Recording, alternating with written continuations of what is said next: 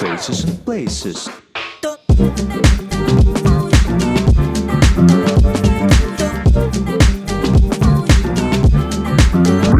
Faces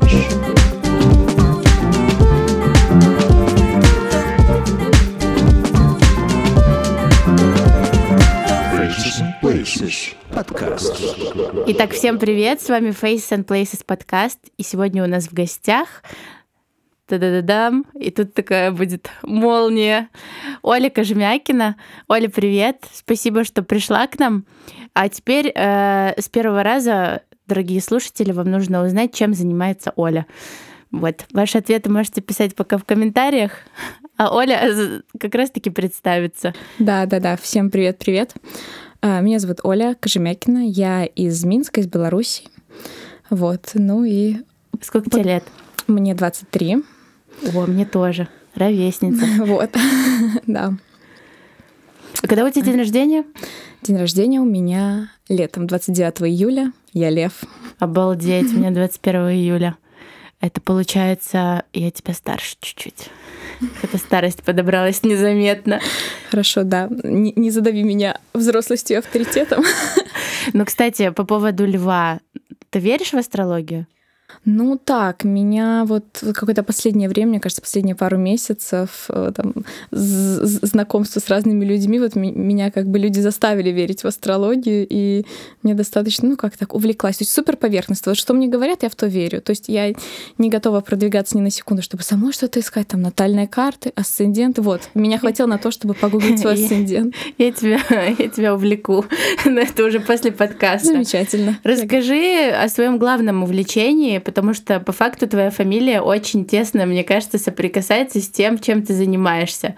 Вот, я бы хотела, чтобы ты таки озвучила, чем ты занимаешься, потому что я-то знаю, слушатели нет. Да, раскроем эту интригу. Я занимаюсь сумками, созданием сумок, изготовлением сумок, аксессуаров, различных изделий из кожи. Вот что как раз, да. Из этого выходит такой забавный момент, потому что моя фамилия Кожемякина, и в какой-то момент свой бренд небольшой я решила назвать именно так. Ну, потому что, мне кажется, лучшего варианта как-то быть не могло. Мне жизнь сама его подбросила. Боже, это идеальное попадание. Вот с фамилией Марцулевич. Чем бы я могла заниматься? Хорошо, классно. Расскажи именно, вот как ты к этому пришла, почему сумки и что тебя в них так интригует? Ну да, вот забавно ты сказала, что в сумках меня что-то интригует. Они всегда вызывали у меня какие-то сильные эмоции, и вот я бы сказала, с детства. То есть я не знала, чем я буду заниматься, у меня не было какого-то четкого понимания достаточно долго, ну, то есть до какого-то, можно сказать, осознанного взрослого возраста, но я всегда чем-то увлекалась в плане изготовления руками, чем-то на границе, вот, я не знаю, моды и хендмейда. То есть мне всегда хотелось что-то делать самой, чтобы оно выглядело, ну, так, чтобы это вызывало у людей интерес. Вот. Или какой-то, то есть отчасти привлекало внимание. То есть это всегда были с детства какие-то, я не знаю, сначала украшения, финички, какой-нибудь бисер, там какие-нибудь штуки для кукол, все. Вот, то есть шила я всегда. У меня не было никогда никакой профессиональной базы или чего-то. Это просто, мне кажется, пошло увлечение от каких-то моих хобби, от мамы. Мама у меня всегда шила, и вот достаточно успешно, причем какие-то такие красивые вещи. И я всегда была рада, когда она мне что-то делала. Вот, и мне хотелось всегда делать что-то самой, но делать уже на уровне, то есть чтобы это как-то позиционировать, делать это на достаточно, ну, таком достойном уровне, чтобы вот вещь, я ее сделала, вот, и там, как-то, не знаю, даже там друзьям вот об этом, не знаю, сказать, заявить. То есть меня это просто увлекало. В какой-то момент, мне кажется, в возрасте лет 18 я открыла для себя кожу как материал. Она случайно у меня появилась, то есть через знакомых, которые занимаются мебелью, вот, изготовлением всего этого. И какие-то вот буквально остатки с производства появились у меня дома. Мне их там абсолютно по фану закинули домой и такие: развлекайся. Вот я что-то начала вырезать, клеить, делать. Начала с каких-то там браслетов кожаных, финичек. Потом я поняла, что я же из этого могу делать какие-то кошелечки, какие-то мелкие визитницы, все. И это было абсолютно так, на коленке сделано в прямом вот и в переносном смысле этого слова. То есть абсолютно хендмейд. Вау. Вот. А это прям кожа-кожа или это кожезаменители? Как там сейчас экоактивисты? Да. Нет, это была изначально даже это была в основном натуральная кожа, то есть потому что так получалось, и я же говорю, что это были в целом никому не нужные остатки. То есть так бы они просто выбрасывались с этих производств, а вот эти вот маленькие полосочки, все я как на Плюшкин тащила это все домой, и мне хотелось везде это как-то приспособить. И я так вот серьезно к этому относилась, что действительно, вау, это уже не просто там кусочек какого-то, не знаю, лакового кожзама пойти купить там в универмаге и что-то из него там придумать, а тоже вот натуральная кожа, и она у меня какой-то сильный трепет вызывала. Плюс еще, наверное, потому что, то есть, наверное, мама мне привила к коже такое отношение, то есть, не знаю, то есть, что должны быть качественные вещи из кожи, обувь, сумки, что это в детстве всегда так очень скрупулезно выбиралось, подбиралось. Как-то мама учила меня разбираться даже в разных типах кожи, и как там, не знаю, на глаз определить, там, отличить кожу от кожзама, и там быть уверенным в качестве, сколько вещь прослужит. И вот мне всегда это у меня такой трепет вызывало. Есть какой-то такой лайфхак, как отличить кожу от, не знаю, от кожзама, и вообще какие бывают кожи? Первый, конечно, лайфхак, самый очевидный, это ее поджечь. Ага. Да, но я сомневаюсь, что это то, что люди смогут легко сделать в магазине, если им нужно. Тут, конечно, со временем, что хорошо, я бы сказала, что не стоит сильно привязываться, если вот человек занят поиском именно очень качественной вещи, которая прослужит долго. Сейчас, я бы сказала, не имеет такой большой разницы, она сделана из натуральной кожи или из кожзама, потому что как раз вот с этой экоповесткой кожзам дотягивают до достаточно высокого уровня, чтобы он служил дольше, как бы выбрасывался реже, опять же, эксплуатировался, то есть чтобы срок эксплуатации был дольше. Вот, поэтому я бы сейчас сказала, что такого принципиального момента в этом нет. Чтобы определить, я определяю по текстуре, не знаю, вот по прожилкам, по рисунку, как он нанесен, и с разными типами кожи также. Потому что теперь я уже знаю, какие более редкие, какие более ценные, какие более распространенные, как они делаются, как они выделываются, то есть там процессы выделки, разные животные, коза, корова или там мягкая, не знаю, там молодая телячья кожа, вот такое. То есть, возможно, это звучит немного странно или необычно, но это вот к этой специфике я со временем пришла и стала в этом как-то невольно разбираться. А какой твой любимый... Какая кожа животного твоя любимая? Уже чем мы здесь занимаемся? Да, мы сразу перешли так к таким точным определениям. Я даже не знаю.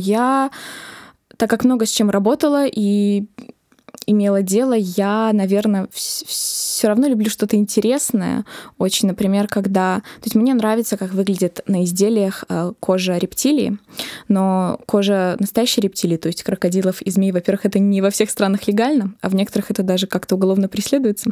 Поэтому И она, опять же, не самая износостойкая. То есть если так углубляться в дебри, поэтому самый оптимальный вариант — это натуральная телячья кожа, которая выделывается под принт, то есть на ней отжимается принт рептилии. И их может быть огромное множество. Это может быть яркая фуксия, я не знаю, золото, серебро. И вот звучит, возможно, тоже пугающе. Такие принты, такие, я не знаю, аксессуары из таких материалов. Но вот я люблю как раз-то во что-то, в какую-то интересную еще форму упаковать. И чтобы, то есть, такая сумка вот была, там, не знаю, одна, или их было, то есть, очень совсем мало. И чтобы они как-то так, не знаю, воспринимались эксклюзивно. Поэтому я, наверное, вот какой-то любитель чего-то такого диковинного немножко. Я когда зашла на твой профиль, по факту от каждой сумки исходил, абсолютно разный вайб, и чувствовалась вот эта вот эксклюзивность, и это... Мне кажется, в принципе, в наши дни все хотят выделяться и быть индивидуальностями. Это очень классный способ. И мне кажется, что, возможно, люди, которые сейчас веганят, экоактивисты, нас могут где-то, не согласиться с нами, да, в этом плане, но во-первых, у нас место, где мы никого не осуждаем, это, во-первых. А во-вторых, мне кажется, то, что вещи, например, сделанные из кожи или какие-то меха, которые там, они вечны по факту. Ну, то есть вопрос, ты можешь купить 5 сумок, которые, возможно, нанесут больше урон природе, нежели, например, одна кожаная сумка, которую ты донашиваешь за бабушкой. Да, вот как раз на эту тему я всегда, либо когда просто возникали дискуссии на эту тему, либо когда прям приходилось отстаивать и какие-то аргументы приводить. В этом плане кожа действительно, она намного дольше служит, она намного дольше сохраняет вид изделия, либо, хоть кожа это все равно как бы животный материал, слегка непредсказуемый, то, как стареет натуральная кожа, я бы сказала, мне безумно нравится. Даже когда сумка немножко где-то теряет форму, немножко где-то потерлась, она впитывает в себя там, не знаю, капли дождя от рук. Для меня это вот, ну, то есть потрясающе. Это то, как вот, не знаю, вещь должна как бы как раз отживать, и, не знаю, даже она перевоплощается во что-то другое, потом действительно через 20 лет передав, например, эту сумку, не знаю, какой-нибудь внучке, дочке по наследству, мне кажется, она будет уже иметь какой-то абсолютно свой новый, не знаю, шарм, новое настроение. И опять же, с точки зрения эко-повестки, да, я бы... Во-первых, кожа — это материал как бы органический, который, ну, в теории он может разлагаться, если мы говорим об утилизации, и иметь даже дешевле себе позволить, например, одну сумку из кожи, чем купить 5 разных на сезон из искусственной. Она прослужит дольше, она меньше засорит среду. Вот. Ну и, то есть, в этом плане, как я уже сказала, кожзам по качеству стараются дотягивать до этого, например, до показателей кожи. Но я все-таки считаю, то есть я больше являюсь приверженцем вопросов, например, обуви и сумок натуральной кожи, потому что с точки зрения использования эти вещи, на мой взгляд, вот все-таки полезнее. Например, как в случае с мехом, я никогда, может быть, пару раз только я работала вот в своих изделиях с мехом, и опять же это была больше, скажем так, прихоть, ну, то есть вот заказчика, когда мне заказывали сумку по индивидуальному заказу, но я бы сказала, что в плане, например, одежды или какой-то покупки мех сейчас действительно потерял свою, ну, скажем так, я не знаю, потерял свой смысл. То есть по факту смысла в покупке, например, той же шубы, там, я не знаю, с какого-нибудь писца или соболя, особого нет. Если ты действительно мерзнешь зимой, не знаю, купи себе там какой-нибудь пуховик, да, и вот он там и на минус 50 тебе замечательно прослужит. А с этой точки зрения я вот считаю, что как раз от меха стоило бы постепенно отказываться, и все-таки как раз методы добычи меха не такие гуманные, как той же кожи.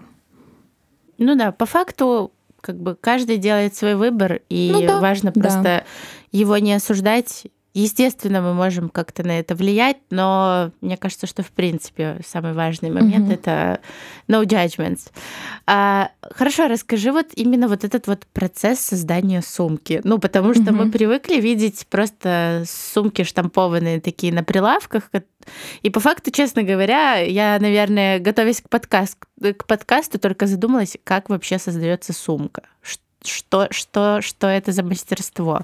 Что за ремесло? Ну да, это можно назвать хорошим словом ремесло, потому что я все-таки долгое время считала еще себя немножко таким дилетантом в этом вопросе, потому что у меня не было никакой профессиональной базы, я до всего доходила сама, и уже постфактум, какие-то отслеживая процессы, я понимала, что я уже, например, на таком уровне, или я уже на таком, и немножко была самоучкой в этом вопросе, но я скажу, что мне это нравилось, когда ты, пусть даже чуть медленнее, вот познаешь вот это вот все внутренности процессов, ты потом очень, как сказать, flexible в других проявлениях. У меня появилась немножко профдеформация, так, забегая вперед, как, например, говорят там девушки, не знаю, первое, что посмотрят на парня, там, не знаю, на его ботинки, прическу. Я всегда у людей в первую очередь посмотрю на сумку, и уже через 5 секунд я ее в своей голове уже раскроила, уже она у меня там, уже все процессы пошли, я уже смотрю, как она сделала. Всегда так, на кого бы я ни посмотрела. Вот. А на самом деле процесс, он начинается, не знаю, от выбора кожи подходящей по толщине, не знаю, выделки, опять же, узору, то есть, скажем, принту и выделки кожи, повторюсь опять. Я раскраиваю изделия, то есть я всегда, например, если создаю что-то новое, я сначала делаю макет на бумаге. Я в этом плане немножко такой старичок.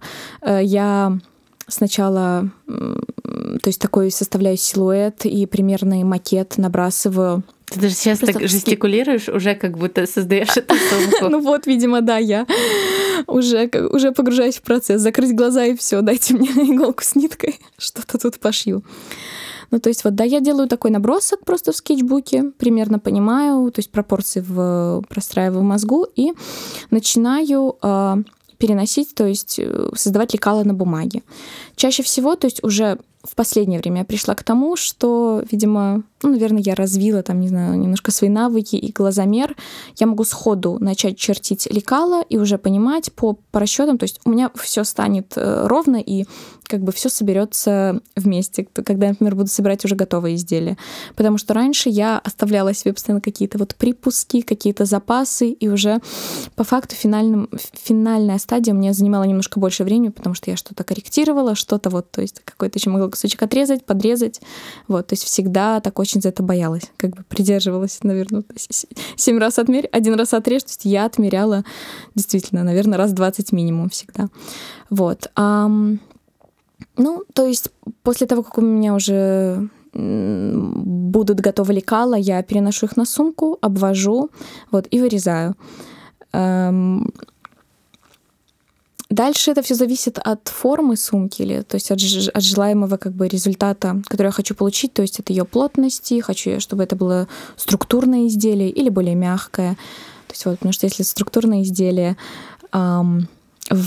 вход в плане материалов идет не только кожа, идут такие материалы, как кожа-картон, как, например, структурные, это то есть такие более твердые, да? Да. То есть сумки, которые имеют текстуру, как такие, не знаю, можно сказать, коробочки или вот такие, как сумки satchel, сумки, которые имеют текстуру, вот, и в целом сохраняют свою текстуру долгое время. Если это, например, какая-то мягкая сумка, баул, то там уже зависит, есть у сумки подклад или нет, и я начинаю ее собирать, сшивать.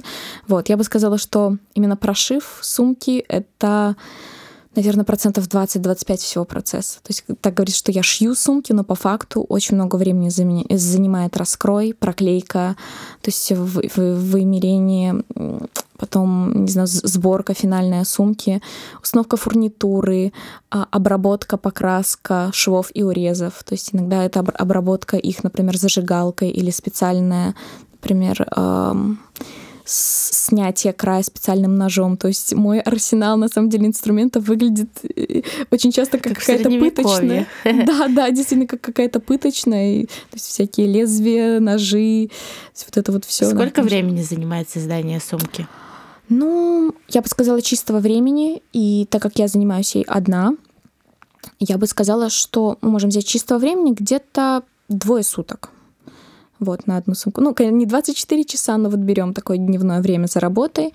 Иногда где-то больше. Это зависит от сложности каких-то дополнительных процессов или, может быть, от объема самого изделия, от его размера. И, то есть, вот. А какую вот ты получаешь эмоцию, когда такие, ну вот на начале и в моменте, когда ты уже создала это произведение искусства? Да, ты сейчас упоминаешь это, и у меня как раз, не знаю, вот я в улыбке расплываюсь, потому что я всегда очень жду эту эмоцию, и всегда ей наслаждаюсь как в первый раз. Ну, потому что по факту всегда так происходит, что я какое-то изделие, ну, условно, придумываю в своей голове, оно рождается у меня в голове, и вот по прошествии, там, не знаю, 2, например, суток или, не знаю, какого-то определенного, какого-то другого времени, то есть я держу в руках уже готовое изделие, которое до этого, то есть я видела, представляла только в своей голове. И это, конечно, эмоции, ну, непередаваемые. Они такие, они заставляют тебя поверить в себя, в то, что ты что-то можешь. А так как я периодически довольно часто борюсь вот с этим синдромом самозванца, синдром, который ставят все себе, мне кажется, сами, ну и чаще всего по делу, я безумно радуюсь, когда я особенно понимаю, что я, например, выполнила пожелания клиента, я все учла, все получилось так, как он хотел. Или, например, клиент не мог объяснить что-то конкретно, но на словах я уловила то, что он хочет, например, вот, чтобы как сумка закрывалась, как бы она, там, не знаю, вот существовала с ним, там, не знаю, в руке, когда он будет ее носить. И когда я понимаю, что да, я этого добилась, все получилось так, как я задумала, это замечательное чувство. Блин, у меня аж внутри все переворачивается от вот этих вот теплых слов, ну, просто любви к своему делу. И, ну, ты как будто ребеночка такого вынашиваешь, а потом отпускаешь его в свет. Да, на самом деле так. У меня подруга, которая с самого начала меня очень поддерживала. Сейчас у нее, наверное, около 6 или 7 моих сумок. Вот ей каждый сезон нужна новая, и каждый раз это обсуждается. Она говорит, что Оля, я бережно храню твоих деток. Вот у меня все твои детки, я за твоими детками забочусь. Или вот периодически, как там мои детки? Да. Сколько у тебя уже деток? Сколько ты уже примерно сумок сделала своими руками? Я не считала, я вообще без понятия. Это сотни или это уже тысячи? Ой, ну, мне кажется, нет, до 1000 я еще не дошла. Я думаю, что, наверное, может быть, где-то под 100 я подбираюсь. Очень сложно следить. Ну, действительно, вообще не могу так сказать. Возможно, стоит в какой-то момент сесть и хотя бы примерно посчитать, но сейчас сложно ответить. Вот такое задание. Да.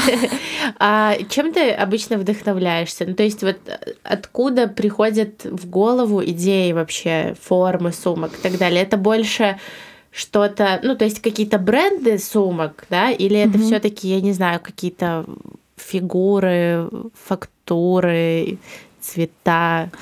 Это бывает всегда по-разному. Наверное, большую часть именно этого вдохновления составляет какое-то визуальное насыщение, наполнение, и вот то визуальное, что я всегда потребляю. Это могут быть просто подписки в Инстаграме, причем абсолютно разнообразные. Это не только подписки на бренды сумок, а подписки на интересных людей, может быть, даже с модой и с аксессуарами не связанных. То есть это могут быть какие-то, не знаю, художники, журналисты, это какой-нибудь там, я не знаю, стилист, и вот он, не знаю, освещает, например, какой-то процесс своей работы например, в историях в Инстаграме, и я начинаю понимать, то есть, например, я считываю образ, потом этот образ, например, садится у меня в голове, и я понимаю, то есть в какую сторону, например, думал стилист. Может быть, я сейчас очень так это... На самом деле, мне кажется, этот процесс в жизни, в голове, вот этого считывания, он занимает, мне кажется, секунд 10. И ты уже считал это на каком-то подсознательном уровне, потом носишь это с собой так неосознанно. И, не знаю, например, я еду покупать новую кожу и понимаю, что вот, например, этот образ у меня засел как-то в памяти, я хочу повторить что-то подобное, я хочу вдохновиться в целом настроением, вот этим стилем, я хочу, например, сделать вот такую сумку. И уже форму я придумываю сама. Ну, конечно, да, я слежу за всеми, не знаю, новинками брендов от масс-маркета до какого-то совсем тяжелого люкса, и там, не знаю по именам, по моделям все названия сумок, и тоже могу всегда сказать, я, во-первых, я и на себя это примеряю, что действительно, да, невольно какие-то модели повторяются, ты ими вдохновляешь, ты их запоминаешь, и ты хочешь воплотить что-то похожее. Либо также я всегда могу сказать, то есть, не знаю, например, листая последнюю коллекцию Зары, каких именно дизайнеров назвать то есть так конкретно по именам, каких дизайнеров они повторили, какими вдохновлялись. Блин, это очень здорово. Это тоже, мне кажется, прям такая действительно профориентация. Попахивает профориентацией. Вот у тебя предпочтение к форме сумок зависит от сезона или есть вот прям, я не знаю, такая классика, которая вот прям чисто твоя, ну вот прям которая тебе нравится? Даже не знаю, вообще, наверное, нету каких-то особых предпочтений. Я люблю и уважаю все, мне кажется, формы, все вообще возможные вариации сумок. Как одно время, даже не имея их, мне кажется, и даже не успевая, например, сделать такую для себя, я очень была помешана на вот этих микросумках. Причем как раз что странно, после того, как основной бум на них прошел, я прониклась этим чуть-чуть позже. То есть я делала их, создавала, и когда они были вот в таком, прям на пике, и когда чуть-чуть спал тренд, и они так более спокойно вписались вот в гардеробы многих, я поняла, как, например, интерпретировать, что это могут быть не просто там маленькие кислотные сумочки в стиле Жак Мюс, а что это может быть что-то и, например, не знаю, из более приглушенных оттенков кожи. Ну, то есть как, например, именно такую микроформу вписать в гардероб даже повседневный. Хотя сама я, наверное, фанат таких больших сумок-баулов, в которые можно вот так вот все просто сгребать одной рукой со стола и нести с собой куда-то, закинуть на плечо. Я люблю такое. Вот. Просто мне кажется, что в моем понимании сумка должна быть функциональна. Ну, в плане... Да, я согласна, что да, я в первую очередь думаю о том, как я, либо какой другой человек будет ее использовать. То есть функционал это важен. Но для некоторых это сумка скорее такой аксессуар, украшение, просто такая приятная блажь, и она может вообще не иметь никакой функции, в нее может даже иногда и iPhone не помещаться, но она будет так дополнять образ, что ты этой сумке простишь все. Ну да, я согласна. Вот пришел мне такой вопрос в голову: если бы ты была сумкой, какой бы ты была сумкой? Ого, интересно, даже не знаю. Мне На данный описать... момент какой сумкой ты себя ощущаешь? Ой, а мне описать ее как назвать как модель выглядит? какого-то бренда или... Больше нашим таким простым языком. Я, наверное, не знаю, мне кажется, была бы такой сумкой хобо, то есть такой большой, не знаю, комфортной сумкой с, не знаю, без подкладки, с узлом, который ты просто завязал, как тебе удобно, пошел и просто закинул, и она и служить тебе, то есть будет долго, она будет удобной и при этом дополнять так без напряга любой образ, даже какой-нибудь и костюм, и что-нибудь такое больше чили. То есть ты такой как бы человек, не напряжный. В принципе. Может, не знаю, надеюсь. Может быть, я, описала впечатление, которое я хочу производить. You never know. Я еще так хорошо тебя не знаю. А расскажи... Так, у меня еще какой-то был интересный вопрос в голове. По поводу... Сейчас, я уже что-то так увлеклась этими сумками, что немножко потеряла мысль. Я тебя заразила своей зависимостью от сумок. Да, есть такой. Я на самом деле уже просто начинаю наперед думать, какую бы я уже себе хотела сумку. Потому что это звучит очень интересно и очень так аппетитно. Вот. А какие вот сейчас тренды именно сумок вот сейчас в сезоне? Какие у нас? Я бы сказала, что в целом, мне кажется, тренд идет на то, что все носят то, что им нравится, и мне кажется, больше на такую индивидуальную, я не знаю, привязку к стилю, просто чтобы сумка классная, не знаю, была такой классной повседневной подругой и хорошо вписывалась именно в индивидуальный стиль, чтобы считывались какие-то детали. Я это прослеживаю например, по заказам, которые я получала в последнее время, потому что, имея возможность создать сумку своей мечты с нуля, то есть вот когда у людей как бы полет фантазии вообще ничем не ограничен, я понимаю, что в этом столько много вот каких-то персональных деталей, пожеланий и всего, что я бы сказала, что вот это прослеживается как тренд, что хочется не столько выделяться именно относительно массы или чтобы на тебя обращали внимание в толпе, а мне кажется, вот это что-то про персональное, то есть что ты хочешь вот себе идеальную сумку, идеальную по форме, чтобы она и выглядела гармонично, красиво, и служила тебе на каждый день, то есть была удобной, функциональной. Вот, поэтому я думаю, что, наверное, тут никаких ограничений нет. Я прослеживаю, что просто люди носят, не знаю, все, что нравится. Как раз-таки вот кто обычно носит твои сумки? Кто к тебе приходит? Я бы сказала, что это в основном девушки. Если мы так статистически как раз такой отчет я даю, что это возраст где-то от 25 до 30 лет. Я, так как остаюсь подписана на всех своих клиенток, мне очень нравится следить за ними и за их жизнью. И это всегда, мне хочется, даже не то, что хочется верить, я уверена, они безумно интересны, у них всегда какая-то насыщенная жизнь. И они, по большей части, они всегда, я всегда прослеживаю немножко такое настроение, что девушки обращаются, как бы делая подарок самой себе. То есть даже не... Часто, естественно, люди заказывают и для кого-то в подарок, но очень часто это с таким запросом, что они приходят побаловать себя любимым. Мне это очень нравится. Поэтому мне еще сильнее хочется угодить, потому что так получается, что что я взаимодействую напрямую с человеком, которому как бы который потом подарит себе эту сумку. Это, такой отдельный для меня, такой трепетный процесс. Вот. Я бы просто сказала, что это, не знаю, нет такого, что это вот творческая девушка лет 25. Это всегда абсолютно разное. Это какие-то и молодые мамы, и, не знаю, всегда со своими увлечениями. И это всегда, причем в сумке очень, очень отражается. Цвета, которые они предпочитают, не знаю, формы, вот там, текстуры. Блин, действительно, я сейчас начну обращать тоже внимание на сумки людей. Это очень много говорит. Я не знаю, как и парфюм, который человек носит. То есть, на самом деле очень много факторов могут раскрыть человека, даже о которых мы иногда и не задумываемся. Были ли у тебя какие-то такие сложные моменты вот именно в профессии твоей? Потому что, как я понимаю, ты занимаешься, только сумками, да, на данный момент? Да, какими-то также аксессуарами из кожи, например, не знаю, ремнями, брелками, какими-то... А я знаю такие брелочки интересные, которые ты делаешь. Да, очень интересно. У меня подружки носят. Да. Угадайте, какой это формы? Да.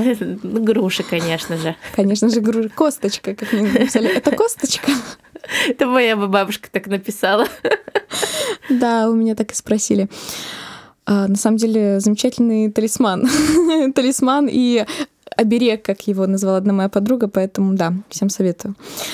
То есть это всегда какие-то мелкие интересные вещички, потому что кто-то может заказать, например, для себя или в подарок, это что-то будет базовое, например, просто из, например, черной кожи какой-то мужской аксессуар. А кто-то, например,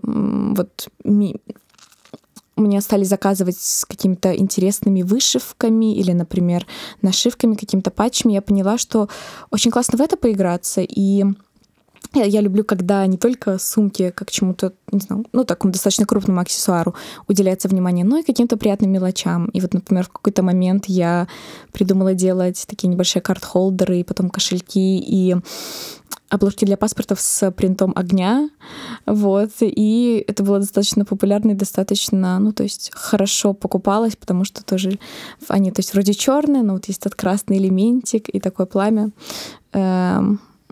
Мне кажется, это тоже было интересно и там важно людям, которым вот нравятся эти маленькие детальки. А что должно было бы произойти, чтобы ты все-таки перестала этим заниматься? И были ли у тебя такие мысли, что все-таки, нет, это не мое, пойду работать в офис? На самом деле такие мысли бывали и достаточно часто, но скорее как что-то пугающее, и что я старалась через секунду от себя отгонять. Сложности, конечно, были, и сложностей была масса, не только с каким-то вот, не знаю, внутренним самоопределением, какая я сумка.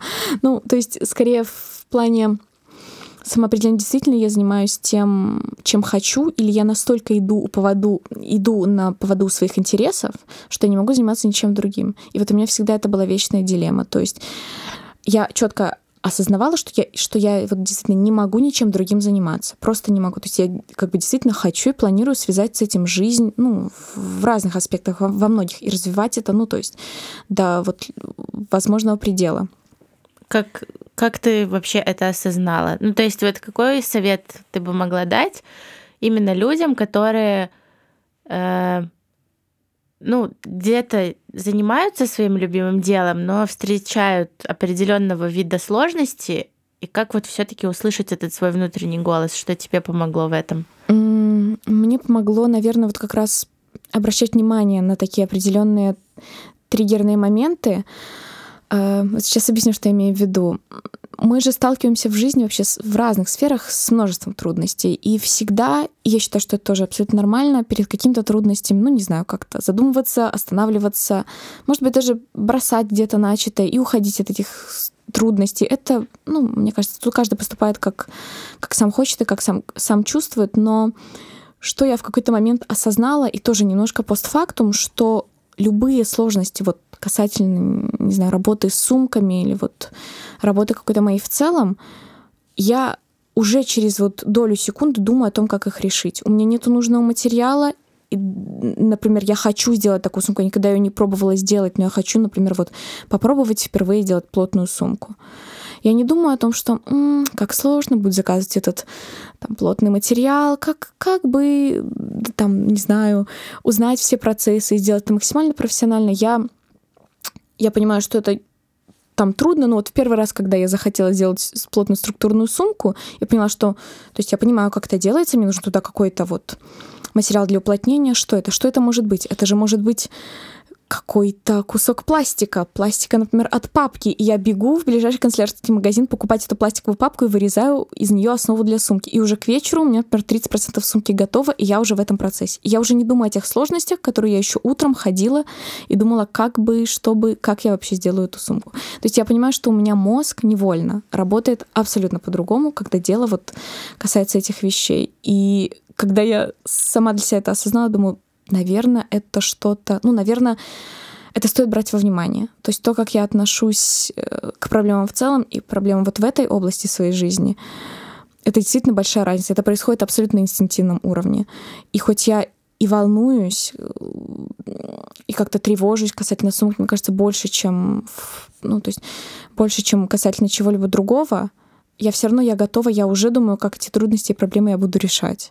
Хотя действительно, да, в моменты бывали и тяжелые, иногда, я не знаю, плакала над какой-нибудь сумкой вечером и думала, что нет, все, это вот финальная точка, тут нужно заканчивать. Я не справилась с этой сумкой, значит, я не справлюсь ни с чем после, и никаким профессионалом мне не стать. И то есть все, тут мы можем, не знаю, выключать, так фатально нажимать на кнопочку, включать швейную машинку, заворачивать кожу в большой рулон и как бы нести это куда подальше. А потом, не знаю, проходит полдня, и я уже работаю над следующим заказом. Да, на самом деле я обожаю такие вопросы, потому что они вот доходят до истины, до рецепта, бытия счастливым человеком. В плане то, что по факту это счастье, наверное, перманентное, оно приходит, когда ты вот справляешься с этими сложностями. И когда ты понимаешь, что ты можешь, и по факту может абсолютно каждый. Вот, и очень-очень классный подход. Мне очень откликается тоже то, о чем ты сказала, когда ты думаешь, все, это конец, да, но ты не можешь просто оставить. Это невозможно. Да, ты не можешь, и ты понимаешь, что, как сказать, как будто если сейчас это уйдет из твоей жизни, уже жизнь будет какой-то другой и неполноценной. Ты делаешь выбор, то есть вот эти сложности как-то преодолеть, как-то справиться с ними, или просто, не знаю, принять и перешагнуть. Такое тоже бывает. То есть мне кажется, не знаю, как в моем случае, одна, например, не сделанная или не так сделанная сумка, не поставит крест на какой-то моей жизни в целом, и, возможно, в работе над следующим изделием я или какие-то ошибки исправлю, или подход, или в целом свое отношение, и уже пойдет, возможно, дело по-другому. Вот. То есть, опять же, я понимаю, что настолько фатально относиться к этому и вот работать прямо на износ, это не всегда хорошо. Не всегда хорошо для психики, возможно, и для какого-то ментального состояния в общем. И я стараюсь все-таки иногда так отрываться и анализировать это, вот так немножко со стороны. То есть действительно ли я сейчас стоит настолько сильно нервничать, или, может быть, стоит немножко take it easy. Да, объясни это трудоголикам. Боже, у меня мысли просто мои уплывают. Я хотела еще уточнить такой момент, потому что я не перестаю повторять то, что мы интервьюируем людей для Faces and Places, которые занимаются любимым делом, да. Ты являешься очень ярким примером для этого, и это вообще такое нетипичное ремесло. Вот, но еще входит в эту всю игру финансовый аспект. Я сейчас не буду спрашивать, сколько ты зарабатываешь, чтобы тоже не смущать обстановку, но стало ли это уже тем ремеслом для тебя, которое тебя кормит, и ты как бы уверенно стоишь на ногах, занимаясь этим? Я бы сказала, что да. Да, это стало со временем таким ремеслом. Опять же, это не всегда, то есть такая протоптанная дорожка, потому что не у всех есть, например, возможность на на начальном этапе вложить, например, какую-то сумму денег в это, чтобы за максимально короткий срок выйти на какой-то определенный уровень, может быть, около профессиональный, и чтобы это уже, то есть приносило доход стабильный. Очень многие люди начинают это как хобби, потому что я знаю, то есть и не только на своем примере, и на примере людей более взрослых, или которые, например, решили полностью поменять свою жизнь и уйти в создание там кожаных каких-то изделий, аксессуаров. Они начинали сначала это так, понемножку, постепенно, потому что, опять же, есть разные виды, как этим можно заниматься. Можно заниматься только вручную и потратить, абсолютно условную небольшую сумму на закупку каких-то первоначальных материалов. Кто-то хочет сразу, не знаю, покупает там одну швейную машинку или там целый швейный цех. Опять же, все по-разному. Но я скажу, да, что я постепенно и имея, наверное, такую...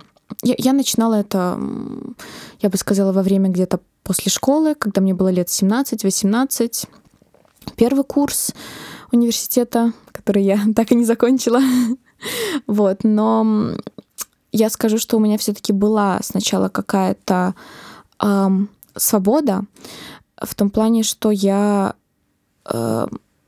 опять же, обсуждая это с родителями, родители видели мой запал и понимали, что мне сейчас, что это достаточно перспективно. Хоть, например, одновременно с этим они очень печалились, может быть, чуть-чуть о том, что я, например, бросила тот же универ.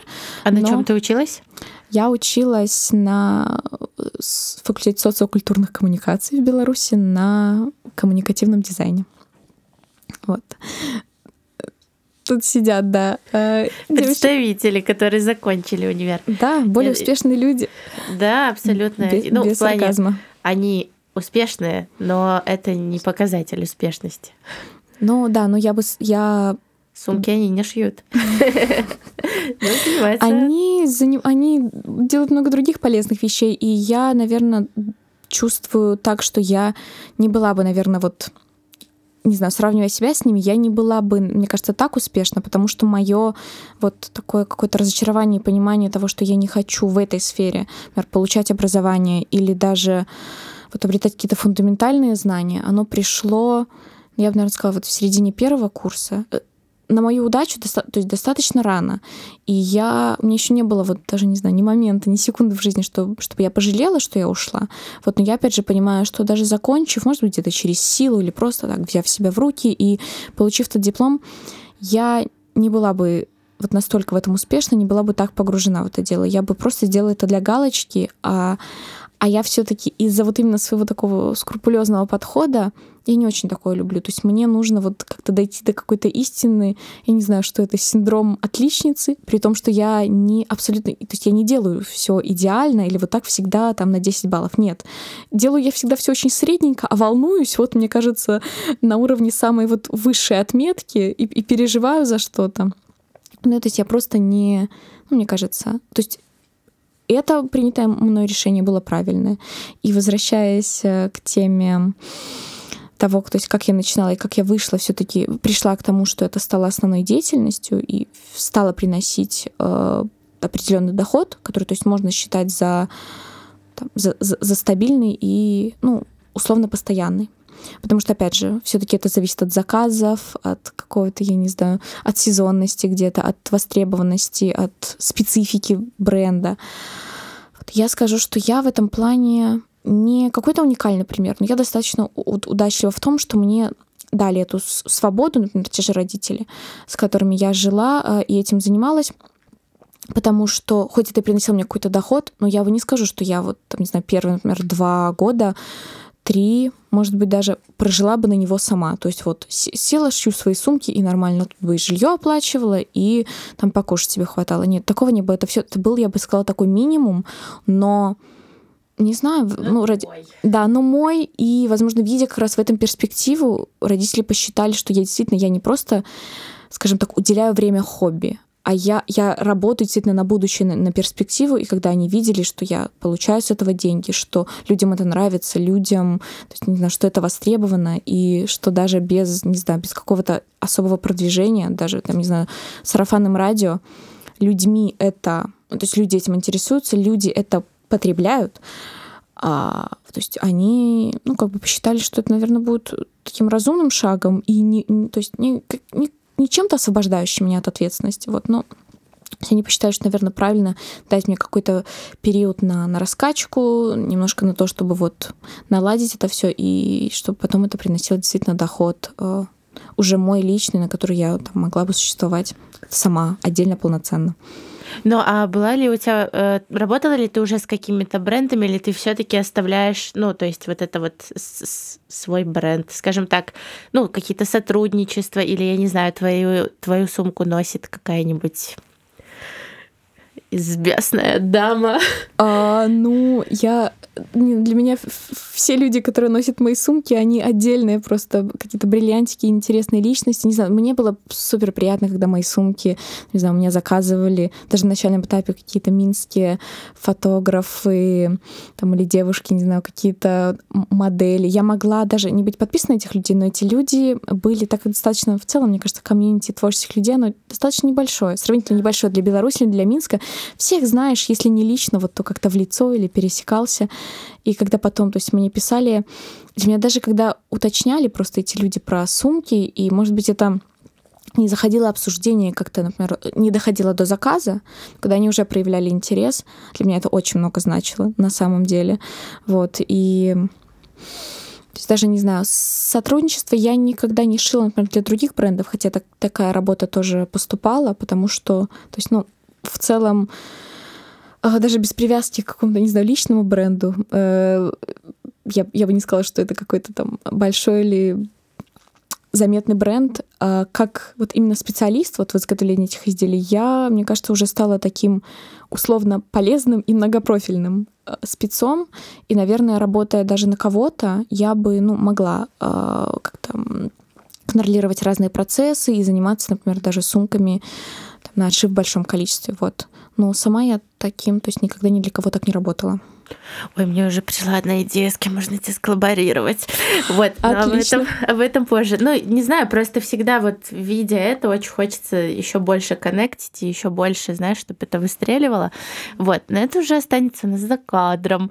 У меня вот еще был тоже такой вопрос, касаемый, конечно же, сумок. Сейчас я его себе даже записала. О том, что, ну, ты говорила, то, что маленькая комьюнити в Минске, то есть ты сама из Минска, но мы-то записываем подкаст в Варшаве. Какими судьбами? Как так получилось? Ну, не знаю, время пришло, я бы сказала так. Для многих, мне кажется, людей моего возраста и, возможно, каких-то, я бы сказала, ну, не членов комьюнити, но, как бы это сказать, людей, возможно, творческих специальностей, профессий или чего-то. Мне кажется, большинство людей стало думать в последние годы на перспективу и какие-то возможности для своего будущего, для своих, не знаю, работ, карьер и всего. И, возможно, людям захотелось какого-то расширения горизонтов, все-таки перспектив. Людям вот. или тебе? Да, говорю так в общем, но, видимо, мне кажется, с привязкой все-таки к себе. Я долго об этом задумывалась, но в какой-то момент поняла, что вот, возможно, время пришло, и да, я сделала такой шаг. То есть я сейчас нахожусь в Варшаве. Это пока моя не финальная точка, вот, но пока, скажем так, мыслей о том, чтобы вот возвращаться в Минск, у меня нету. То есть я уже смотрю так немножко, ну, то есть вперед в сторону от Минска, но при этом Минск я люблю просто безумной, безграничной любовью, и я бы на самом деле хотела больше бы работать и как-то вкладываться в развитие именно этого комьюнити в Минске. Даже не то, что знаю, комьюнити, а может быть сферы, ниши такой. Но, как бы это сказать, вот мне кажется, в Беларуси, когда ты работаешь, ты эту сферу, ты работаешь немножко горизонтально. То есть ты еще расширяешь, то есть, мне кажется, и развиваешь какие-то, то есть свои горизонты, не знаю, налаживая какие-то процессы, знакомясь с людьми. А тут уже, так как сфера, мне кажется, есть готовая, ты не тратишь на это время, и ты можешь двигаться немножко вперед, немножечко вертикально, я бы сказала. Вот, и, наверное, это... Ну да, в Европе есть такая тенденция именно развития вертикального все-таки. Да. Чего тебе и желаю. Спасибо. Но, как я понимаю, Польша — это не окончательный destination. Да, destination не окончательный. И пока, скажем так, вынуждена я немножко прервала свою деятельность, то есть я переезжала, скажем так, без швейной машинки, то есть вот я пока, к сожалению, своими любимыми сумочками заниматься какое-то время не смогу, но даже не столько мечтаю, а четко планирую к этому вернуться и все-таки не застрять на том уровне, на котором я была, а развивать это дальше и как-то масштабироваться. То есть я готова работать в этом направлении и усилия прикладывать. Чего мы тебе и желаем. На самом деле записи подкастов с Faces and Places, я не знаю, как это работает, но привносят определенные изменения в жизни людей, которые вот сидят на стуле напротив. Посмотрим.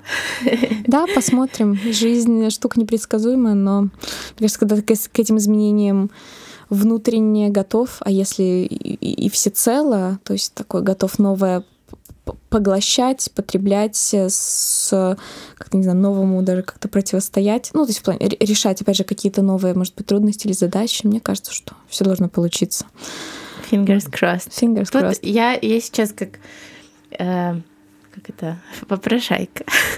Ладно, не попрошайка. На самом деле хочется просто, чтобы люди, которые слушают подкаст, тоже у них был какой-то интерес. И мне пришла идея выпросить какую-то скидку от Faces and Places. Ну, то есть с кодом, например, чтобы люди к тебе обращались от нас. Я надеюсь, что это, не знаю, возможно или невозможно. Я буду безумно рада. Я, конечно же, это хотела, но так как вот сейчас так получилось, что я немножко приостановила свою деятельность, я не знаю, скидку брать в перспективу. В перспективе, конечно. Ты же не знаешь еще, когда выйдет подкаст. Опять же, да, я согласна, да, пусть она будет вообще вечной, и, я не знаю, мы, может быть, как-то, я не знаю, придумаем. Я только за, я только буду рада, потому что в целом мне этот опыт, он для меня новый, но очень интересный, поэтому я была бы рада. И в целом, я не знаю, если люди как-то захотят со мной просто, не знаю, больше познакомиться, повзаимодействовать, или у них будут какие-то интересные идеи, предложения для коллаборации или просто для какой-то совместной деятельности, движухи. Я всегда только за. Я к этому открыта. И не только в сфере сумок, то есть в разных. Good to know. Мы люди креативные. Да. Хорошо, это значит промокод Faces and Places. А какая будет скидка? Да. Давай, я не знаю, 20... Мы же говорили, что нам 23 с тобой, да? Вот пусть давай. будет 23. Блин, мне очень нравится. От финальной офигенная. цены я не буду ее там никак пересчитывать. И в будущем, то есть, на изделие я всегда цены пишу под постами. И как бы уже люди могут обращаться. Я буду безумно рада. Обалдеть. Ну и последний фирменный вопрос, который мы всегда задаем. Что бы ты выбрала? Сумки или секс? Угу. Провокация. Ну. Я бы посчитала, что брелки, потому что мы их тут уже упоминали. Вот не знаю. Конечно, я люблю и то, и другое. И желательно, чтобы и того, и другого и у меня, и у всех в жизни было побольше. Но я даже не знаю. Я, наверное, отвечу сумки, просто потому что тот заряд энергии и тот, вообще, не знаю, поток и какой-то, не знаю, энергетический обмен, даже мой с самой собой в процессе, как говорю. То есть, действительно, те эмоции, которые мне дарит это как любимое дело, это какой-то абсолютно, не знаю, новый космический вид удовольствия. И секс, конечно, хорошо, но сумки. Но сумки, да. Сумки не сравнятся. Сумки лучше. Я выбираю сумки. Yes. Но тоже начинается на «С». Поэтому... Да, возможно, там... Что-то в этом есть. Что-то в этом есть. Оля, спасибо огромное. Я прям безумно насладилась. Я иногда просто так заслушивалась, что я отлетала и забывала вопросы. Тебе спасибо. Мне было очень интересно. И в эти вопросы... Для меня это, опять же, повторюсь, это был новый опыт, и даже на вопросы некоторые я никогда не получала эти вопросы в свой адрес. Мне было интересно даже, может быть, на свой счет что-то новое узнать. Поэтому большое тебе спасибо, да. Это было замечательно, очень круто, и не знаю, я получила большое удовольствие.